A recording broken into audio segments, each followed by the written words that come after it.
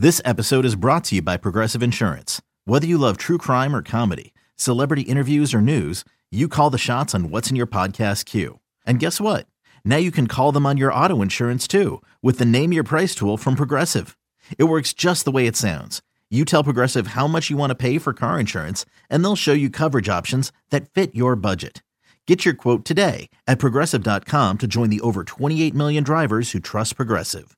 Progressive Casualty Insurance Company and Affiliates. Price and coverage match limited by state law. Another day is here, and you're ready for it. What to wear? Check. Breakfast, lunch, and dinner? Check. Planning for what's next and how to save for it? That's where Bank of America can help.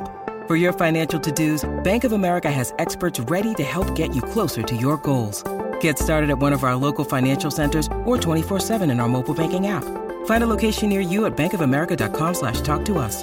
What would you like the power to do? Mobile banking requires downloading the app and is only available for select devices. Message and data rates may apply. Bank of America N.A., member FDIC. Cheeseheads. Get on your feet. It's Curd and Long. Hosted by Sparky Fifer and Ryan Horvath. If I were a team, I would never do a second practice. There's just no way. Bears and Colts just ran 2 practices, same days as what Green Bay, New England did, right? First practice went fine. Last night, all kinds of problems again. Not 7 fights, but there were skirmishes all over the place again last night throughout, and it was clean the first day. For me, going forward, one's enough. Like, I'd rather have a joint practice every week leading up to a preseason game, because now they're done. They don't join practice with Seattle next week, and then it's 2 weeks off. I'd rather have one joint practice before every preseason game and be done with it versus having 2 1 week and 1 the previous week. Because these second joint practices, and the Jets cancel theirs, they always end up going the wrong way. Yeah, I agree. It should just be one and done, right? One, and then you get to your game. And I get why some head coaches and some players don't like these joint practices. I do get why some do. But yeah, because when it starts getting chippy, and that's the other thing, man, we're already seeing way too many injuries during, OTAs, training camp, and right now, way too many. And you don't want to see somebody get injured, in a stupid fight over nothing. Because that's the thing, man. Like, it's August 18th. These guys are just ready to get into the season. Yeah. Hot out there. They're ready to hit. I mean, yeah. Now, again, the difference between practice 1 and practice 2, to me, was simple, and I tweeted it out. Go back to Hard Knocks, episode 1 of the Jets. They go out there, they do their practice, they get lit up. And Saleh is fuming mad about how bad they look. Just fuming, like, we were embarrassed. This is crap. We are not going to play like this, and goes crazy.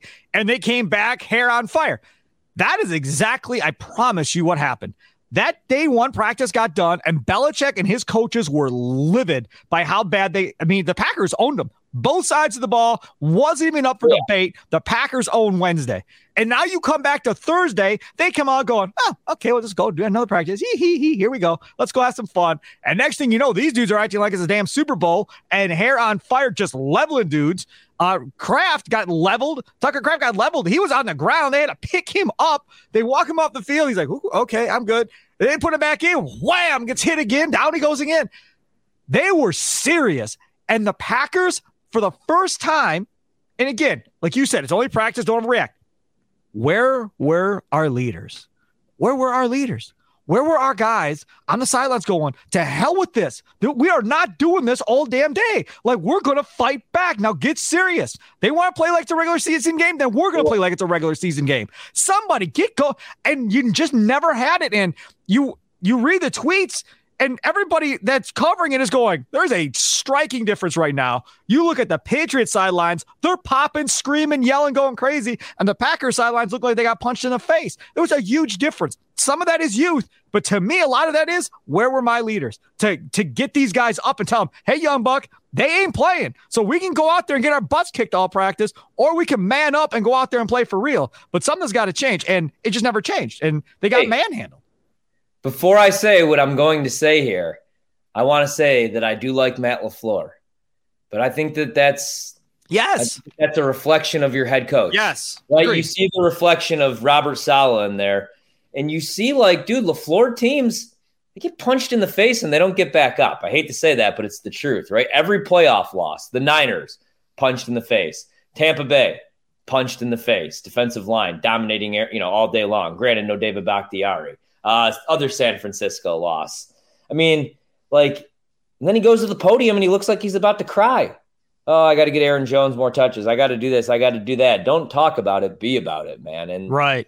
That's what I worry about. And the other thing is, like, if you don't want to put this all on LaFleur, you could put it on. I mean, this is a young team. What did you expect? These guys are young. With threats to our nation waiting around every corner, adaptability is more important than ever. When conditions change without notice, quick strategic thinking is crucial. And with obstacles consistently impending, determination is essential in overcoming them. It's this willingness, decisiveness, and resilience that sets Marines apart. With our fighting spirit, we don't just fight battles, we win them. Marines are the constant our nation counts on to fight the unknown. And through adaptable problem solving, we do just that. Learn more at marines.com. I'll tell you something. Whoa, stop. Like David Bakhtiari should be the leader. I think he'd rather be in New York. Fine.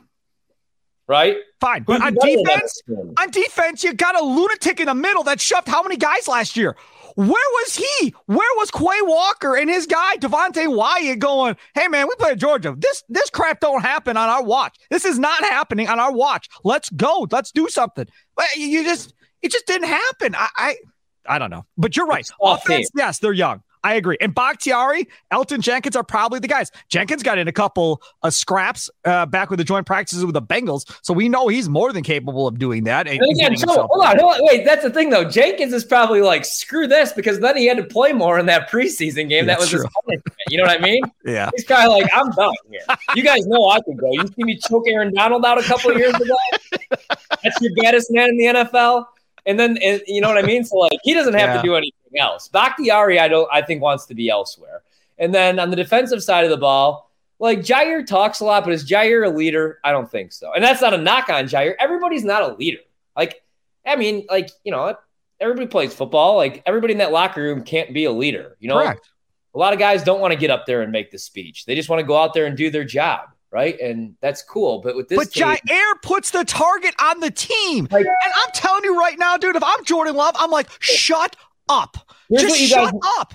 Here's what I always try to talk about to, like, Gary, and nobody ever got this. You could say Aaron Rodgers isn't a leader. I disagree. I think he is a leader. And you know what's his best quality, like, of his leadership is he demands perfection. And yeah, like, I don't think that if he's there, I don't think, like, him, Devontae, that team, they're not putting up with that. Remember Devontae and Jalen Ramsey going at it, man? Like, those were some fight. I mean, they were still soft, though, because they'd get punched in the mouth and lose in the playoffs, too. But what I'm saying is, like, you know, I think they're going to lack that leadership, you know, because, I mean, Rodgers, yeah, he was a little bit of a dick, but it's because he's a Hall of Famer, and he demands – it's like Tom Brady, man. They demand perfection. Jordan Love is a young quarterback. So, I worry about it. And that's the youngest wide receiver. That's the youngest room in the league. I mean, from a skill position standpoint, there's no question. I think you expect a lot of growing pains, and I don't know that there's any leadership on this team. I think it's got to be like Rashawn Gary when he comes back, right? And Kenny Clark is making a lot of money. Rashawn Gary was out there. He was on the sidelines. Well, was he talking to them, trying to get them fired up? I wasn't there. Kenny Clark? Again, to me, as we stated, no more day 2 joint practices. I'm done with that. But in instances where you're getting your butt kicked, somebody do something other than Jair just running his mouth asking for it to get kicked even farther. That's just nuts.